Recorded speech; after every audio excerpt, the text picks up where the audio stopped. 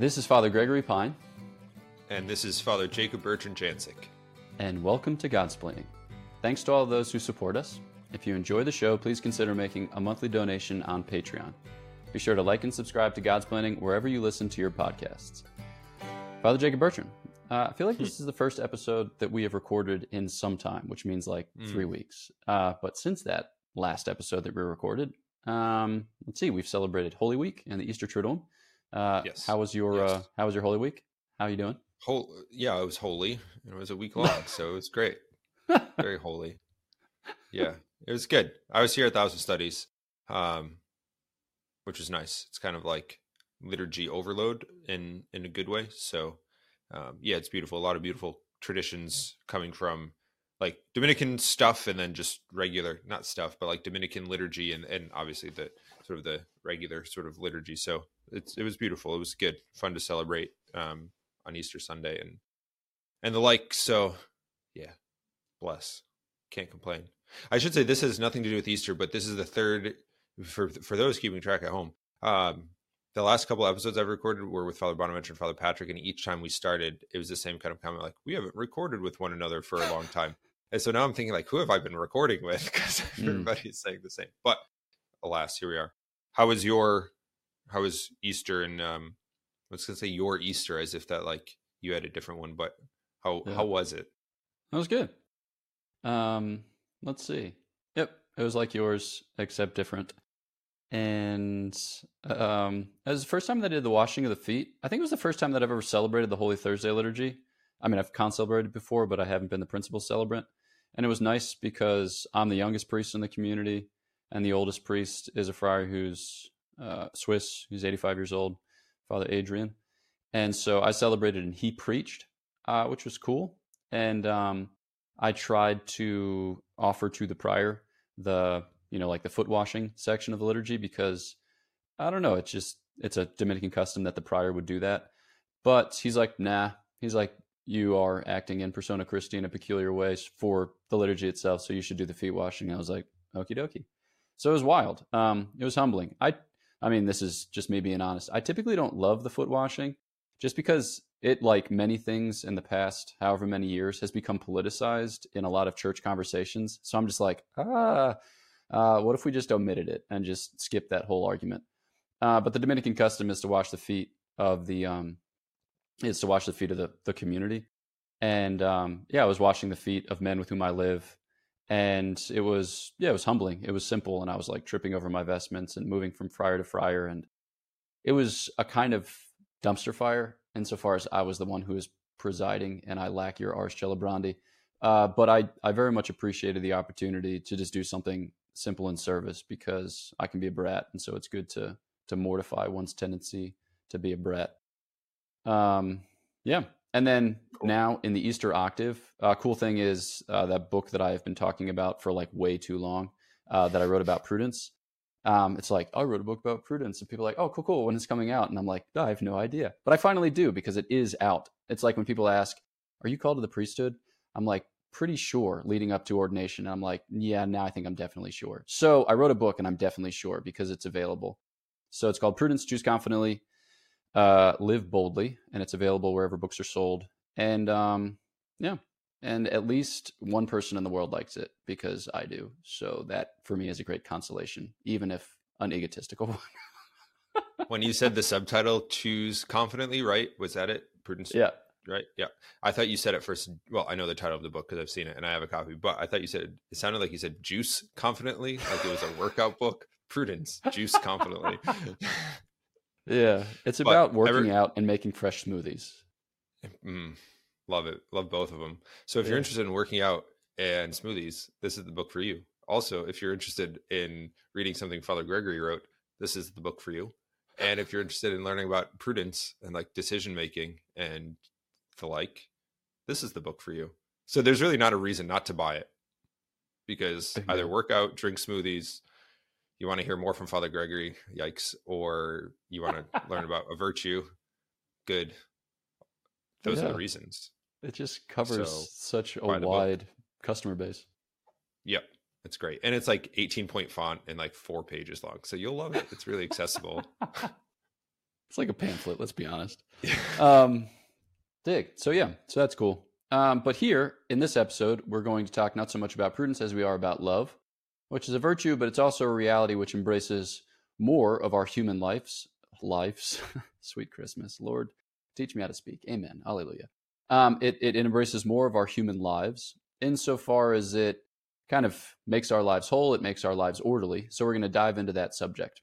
All right. So Father Jacob Bertrand, would you set the stage for us? What is maybe a little bit of an introduction to the present crisis of love or the present difficulty that we experience in trying to order our lives well in a way that reflects the love of God for us and the love that we ought to bear out to others? Yeah, I think it, again, yet perhaps a tired trope of like, well, you can look at the world and see how wrong things are, but there is a lot to, I guess, to say, or different ways to talk about love and our capacity for it and our expression of it, like how we're made to love and how humans ought to love well, and then also the corollary of like how that goes wrong or wrongly.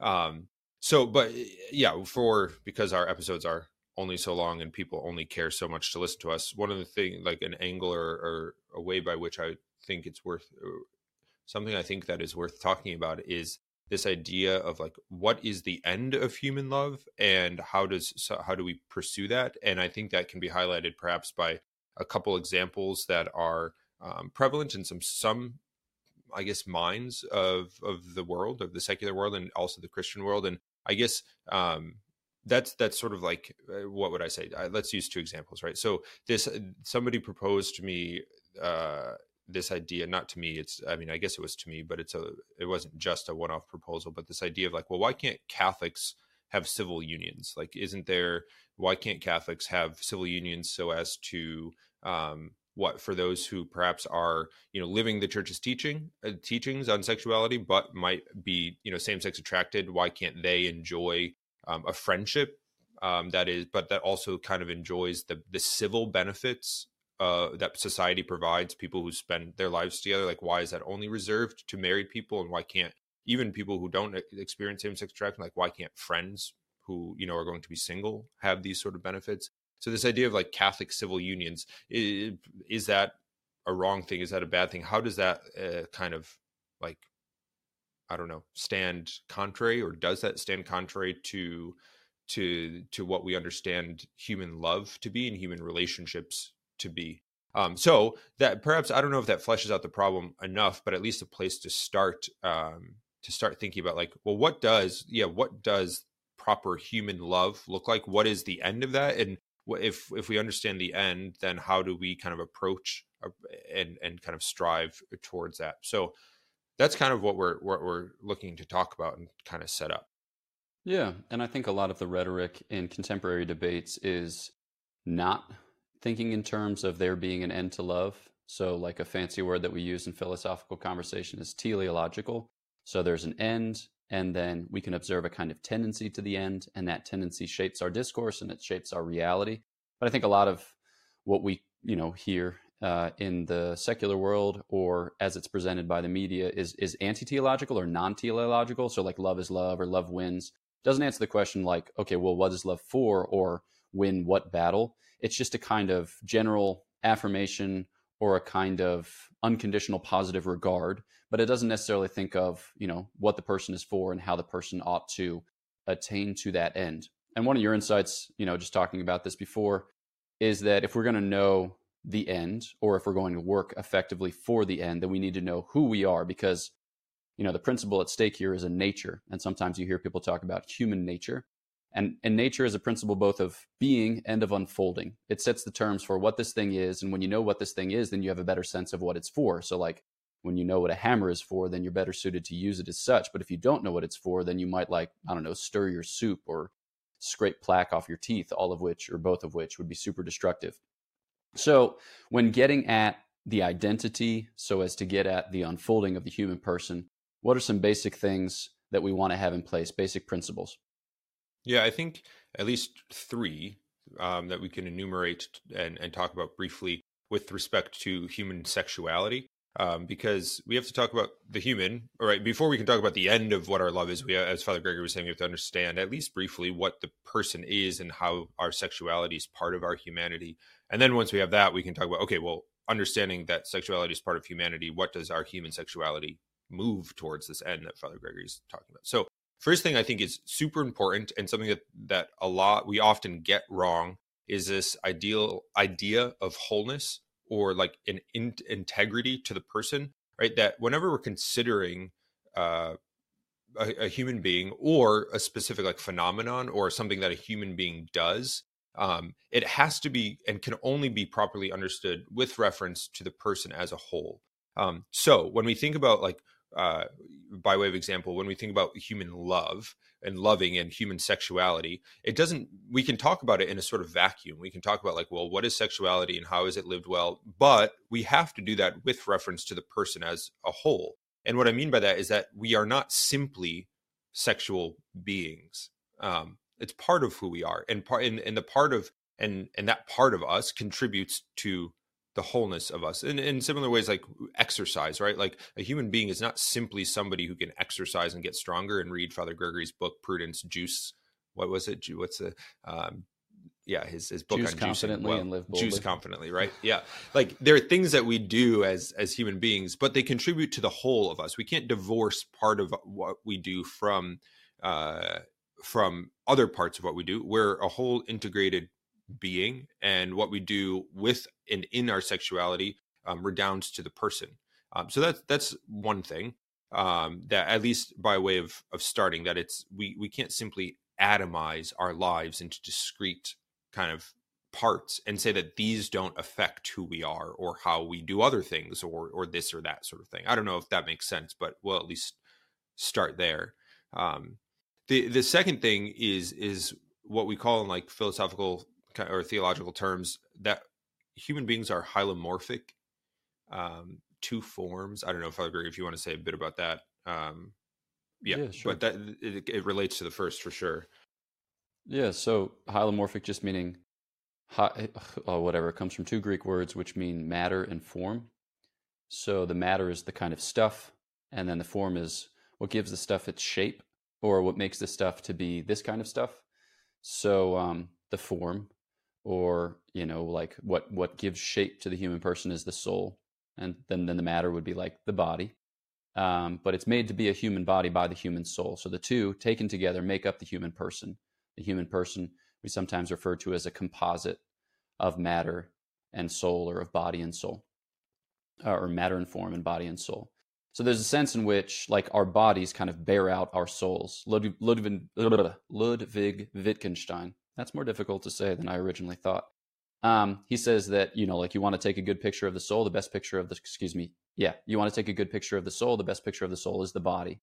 Because the body is, like, what the material world looks like when shaped by the soul. So, when you get at it from this angle, you have a better appreciation of the integrity of the human person, like Father Jacob Bertrand had mentioned, but also of this interplay between body and soul, that they're not just set next to each other or on top of each other, but that they are in intimate union, and that their intimate union shapes both, and that we, as a human person, bear that out, which kind of leads into the third and final point that you had introduced. Yeah. The third point is, as we've already been talking about, that the person, us as human beings, are ordered to an end. We're made for something. Ultimately, that something is union with God, as that's the highest good, that's the highest end. St. Thomas introduces the idea of this end in terms of happiness, that we're made for happiness, fulfillment, ultimately, perfect happiness and fulfillment in God. There are lower goods, great goods, but lower goods. Here we're talking about love, one of the great goods of being a human person. It's ordered to God in the end. But this is where I guess the rubber hits the road in this conversation, because if the person is a whole, right, we can't atomize our different actions in ways that make them discrete and unrelated, because we're one human being as a person. And if we're body and soul, matter and form, what we do with our bodies affects our souls, and as a body soul composite moving towards God, that affects our end, what we're aimed at. So our sexuality certainly is a bodily thing. Sexual differentiation is a material thing. It's a bodily thing. But because we are hylomorphic and whole, also the beauty of human love is that it encompasses, or it involves intimately, and the reality of our souls. That like love is not just a physical thing, but something that involves our intellect and our will, our ability to know and to love. And all of that is ordered towards happiness and fulfillment.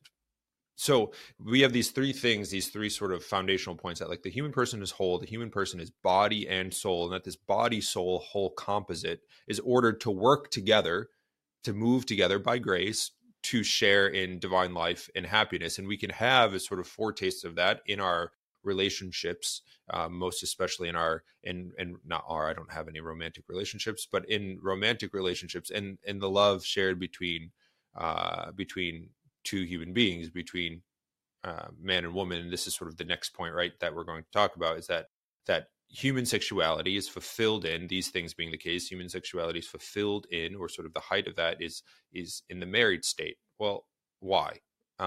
The reason for that is, when I talk about marriage and like human love being fulfilled by this, I always return to the Code of Canon Law, because I think their definition of marriage is really solid. And the line that I really like there is that the definition is the matrimony or the marriage covenant by which a man and a woman establish between themselves a partnership of the whole of life, and which is ordered by its nature, right? So what it's aimed at, to the good of the spouses, holiness, and the procreation and education of offspring, right? So the matrimonial covenant by which a man and woman establish between themselves a partnership of the whole of life. Like, here's this idea of wholeness again, that it's within the context of the sacramental bond of marriage, that this wholeness of life is shared.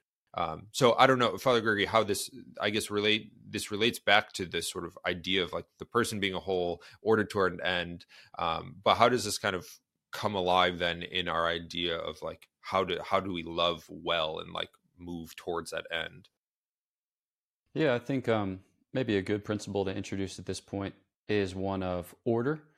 So I'm thinking, we introduced the notion of nature, and we said that nature is a principle of being and of unfolding. So it sets the terms for what we are, and it also sets the terms for how we are to flourish. And nature is the basis of the natural law, which a lot of people have heard bandied about, but not necessarily heard described. And the natural law basically says that, because we're human beings, because we partake of the life of reason, but we do so in an embodied way, and certain goods are going to present themselves to us, because those goods build up who we are and help us attain to our perfection. And so we experience our relationship like with these goods as a kind of inclination or attraction or desire, not necessarily at a conscious level, but in a very profoundly human level.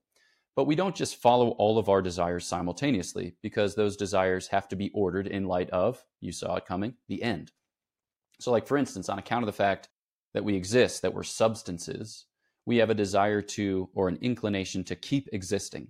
So things that are in being like to stay in being because it's in their best interest to be, because there's no future without being.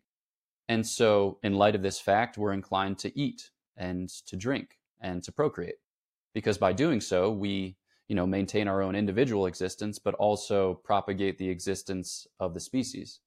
But then those desires are actually called up into higher order desires. Because we're animals, right? We have a tendency not only just like to procreate like indiscriminately, but to procreate in the context of a kind of family or tribe or whatever, clan, however you describe them, a gaggle, a pride. What do you call a ravens? Ravens are in murders, I think is the name of a group of ravens. Whatever. Okay, keep going. But that desire is called up into this higher desire to, like procreate and educate children, right? To kind of introduce them into a society of a certain sort. And then on account of the fact that we're rational, we have a desire to know the truth about God and to live well in the context of political life and social life and family life, but to do so with the idea of kind of establishing a certain peace or tranquility to enjoy the fruits of the earth or the goods of the earth yet more excellently. So we've got all these different tendencies or inclinations or desires at work in our life, but we need them to be ordered. And when you say something concretely like human love is for marriage, it places itself within that, whatever maelstrom of desires in an orderly fashion. So it's not just about eating and drinking and having sexual intercourse and procreating and educating.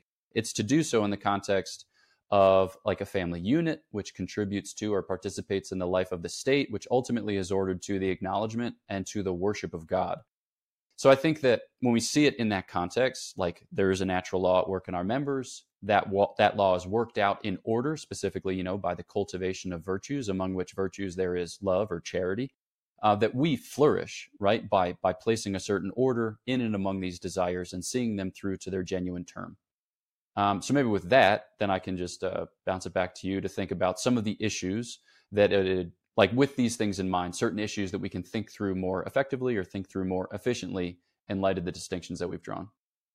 Yeah, I think with in this sort of question of like, can there be Catholic civil unions? Like, is that an appropriate place for people, even if, to live in a way, even if it were sort of chaste, to live in a way that kind of approximates marriage in its form as a civil union? Or can there be such things as like exclusive, chaste, same-sex relationships where two people who are who identify perhaps as gay or same-sex attracted spend their lives together in a way that sort of approximates like marital fidelity, but without the sort of sexual component, living chastely? Like, are those things legitimate? Are those legitimate ways to approach the end that we've been talking about our humanity and our human sexuality? The answer to those questions has to be sort of no. Well, why? Well, because of what we've been talking about. But here are some sort of like inherent issues, as Father Gregory was saying, in this sort of question, at least how I've framed it and proposed it. And one of these is that in order to sort of enter into whether that's like the Catholic quote unquote civil union or a chaste same-sex relationship, it's dependent on defining oneself based on sexual preference. But in reality, what defines a person is not sexual orientation or sexual desires or even the capacity to like have sex or procreate or these sort of things. What's definitive of the person is our capacity to know and to love, and our ability to give of ourselves. These are the defining sort of characteristics of like the essence of who we are as men and women. And our sexuality is included in that, but it's not determinative of that. It's not the final sort of defining characteristic of who we are as human persons. So this might be a sort of, I don't know, a more kind of like nuanced, I don't know if nuance is the right word, but maybe not a kind of front line kind of argument to make, but is an important one. That, remember, like as a human person, we're whole. We can't be defined, and we shouldn't be defined by this or that part of who we are without regard for who we are as an integrated human being. So with respect to our sexuality, it can't be a defining factor of who we are because we're more than that. And in the end, our sexuality is for more than simply like the rights enjoyed in a civil union or these sort of things. It's ultimately, our sexuality is ultimately oriented, and when healed and transformed by grace, to holiness, to be made holy. And as Father Gregory was explaining, with these ends in mind, that there's a particular sort of way by which men and women are made holy in living their sexuality well and fully. So I don't know if you have addendums or additions to that, Father Gregory. Yeah, maybe just to make addition or spell it out further, or just wax ineloquent for some number of minutes, which is my usual wont. But yeah, I think that, like you said it up. We're made to the image of God, so our destiny, our dignity, is to know and to love God with our whole mind, heart, soul, and strength, and our neighbor as ourself. And God, in His predestinating love, calls us to certain concrete expressions of that love. So we all have the same vocation insofar as we're all called to a kind of covenant love with God in heaven, but it's not a vocation to which we attain like solipsistically or individualistically. It's one that we attain to in communion, because God, who is communion, calls us to communion through communion. All right. And so He calls certain persons to certain states of life, to priesthood, to religious life, or to marriage. And then For whatever reason, some people do not enter into a state of life, but that doesn't mean that they don't have a vocation, because their vocation is to the vision of God in heaven, as we have described. So then we think about, these different means, as it were, these different states of life which participate that one vocation and so are rightly called vocations in those terms, right? They're for the knowledge and love of God. And so we're receptive to God's revelation of himself and to the grace that he gives. And like you said, when somebody defines themselves or him or herself by sexual orientation and then crafts a kind of response in light of that, which kind of steps outside or steps, kind of like parallel to the tradition, it can represent a kind of break from the general tendency or the kind of overall tendency to receive from God a revelation of himself and then a grace to respond in a way to which he calls, right? So I think that there's a kind of anxiety that maybe I don't have a vocation, as a result of which maybe I am ill-made. And that's not the point. The point is we're all called to the vocation, like you said, of knowing and loving God to the utmost extent, to do so perfectly. And that these different means are disposed, or they're kind of, made available to us towards that end. But ultimately, it doesn't mean reshaping the notion of marriage, which itself is revealed and kind of refurbished by our Lord Jesus Christ, appealing back to Genesis 2 and the revelation of the Old Testament and saying like, no, this is a real thing. And just because we find it difficult doesn't mean that we change it. Or just because we have particular struggles with chastity, which make it impossible for us to enter into this marital union, again, it doesn't mean that we change it. So I think there's a kind of contemplative disposition which informs all of our thoughts and actions vis-a-vis marriage, which is namely that God reveals himself, calls us to himself, and then reveals the means and calls us through those means. And marriage is about procreation and education of children and the mutual support of the spouses. So you can only undertake it with those things in mind. Mind you, there are a lot of asterisks, and that's a whole nother episode. Like, what about people who are aged and as a result of which can't procreate? Okay, that's another question, but it's a good one. So I think that kind of helps to shape our thoughts about how we approach the question of our vocation, the state of life to which we may be called, or may have already embarked upon or may yet be to embark upon, and then how we go about loving in and through those things. So, I think that the distinctions that you drew at the outset set it up well. And then at that point, we're in a better place to receive from the Lord what it is that he has to reveal. But as we draw down, I don't know if you have final things that you want to suss out, final things that you want to concretize.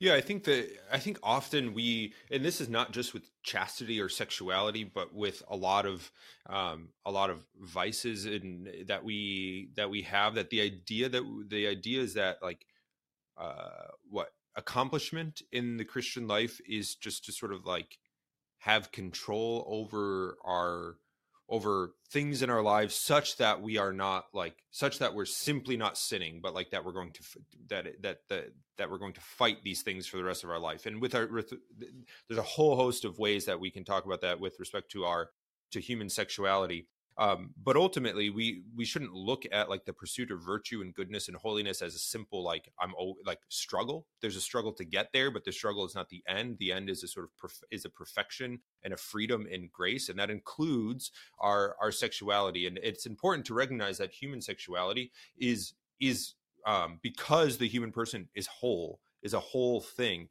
not a compartmentalized, atomized thing. Our human sexuality, when lived well and when lived, aided by grace, actually contributes to our holiness.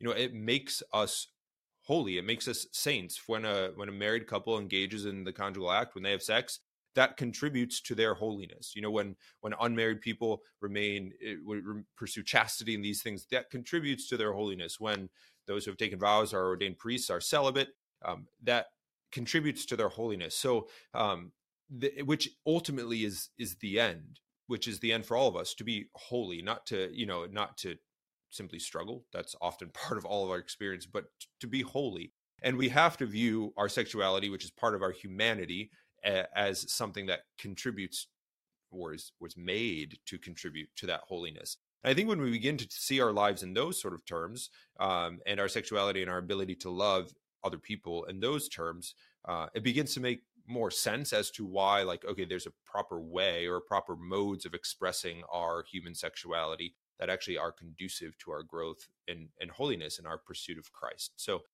that for me has always been a helpful thing to remember, that it's not, it's ultimately about our union with Christ, and that the whole of our of who we are as human beings is made for that. Not just our minds, not just our hearts, but like our everything that we are is made for that. Yeah. And then maybe just by way of final thought for me, it's not to make light of the unique and individual sufferings that each human person experiences as a result of the way in which, they are fearfully and wonderfully made, and the way in which they may have been formed or deformed to their delight or to their chagrin. Because God has foreseen it all, right? God has, been about the work of executing a providential plan in our lives, even if it's one that's marked by, weakness and woundedness, by sin, by betrayal, whatever it might be. Yet we know that by his grace, it's possible to heal, it's possible to grow, and it's possible to attain to a certain perfection. That perfection will always be marked by the very real history of our lives. It's not a perfection that papers it over or a perfection that denies it outrightly. Rather, it incorporates it into a story of glory, just like our Lord's wounds become a privileged place of encounter for us as Christians to draw from his glory. So too, the way in which the Lord brings us through a story of trial and temptation, maybe of failure or, of triumph, is a way in which we find a privileged place of encounter with his glory in our own flesh. So I think that, the struggles that people encounter with human sexuality are real. They're in no wise to be denied or to be made light of. But it's for us to receive from God what he reveals and what he gives so that we can grow and become the saints that he desires us to be. Boom. All right. So with that, a word of thanks to all of our supporters. Again, if you'd like to tithe through our work, please check us out at patreon.com/godsplaining. If you would, please follow us on Facebook, Twitter, and Instagram, and like, subscribe, and leave a 5-star review, all of which help to get the word out and to bring Godsplaining before more people's eyes and ears so that they too might hear a good word. Visit godsplaining.org to shop merchandise and then to get updates on events.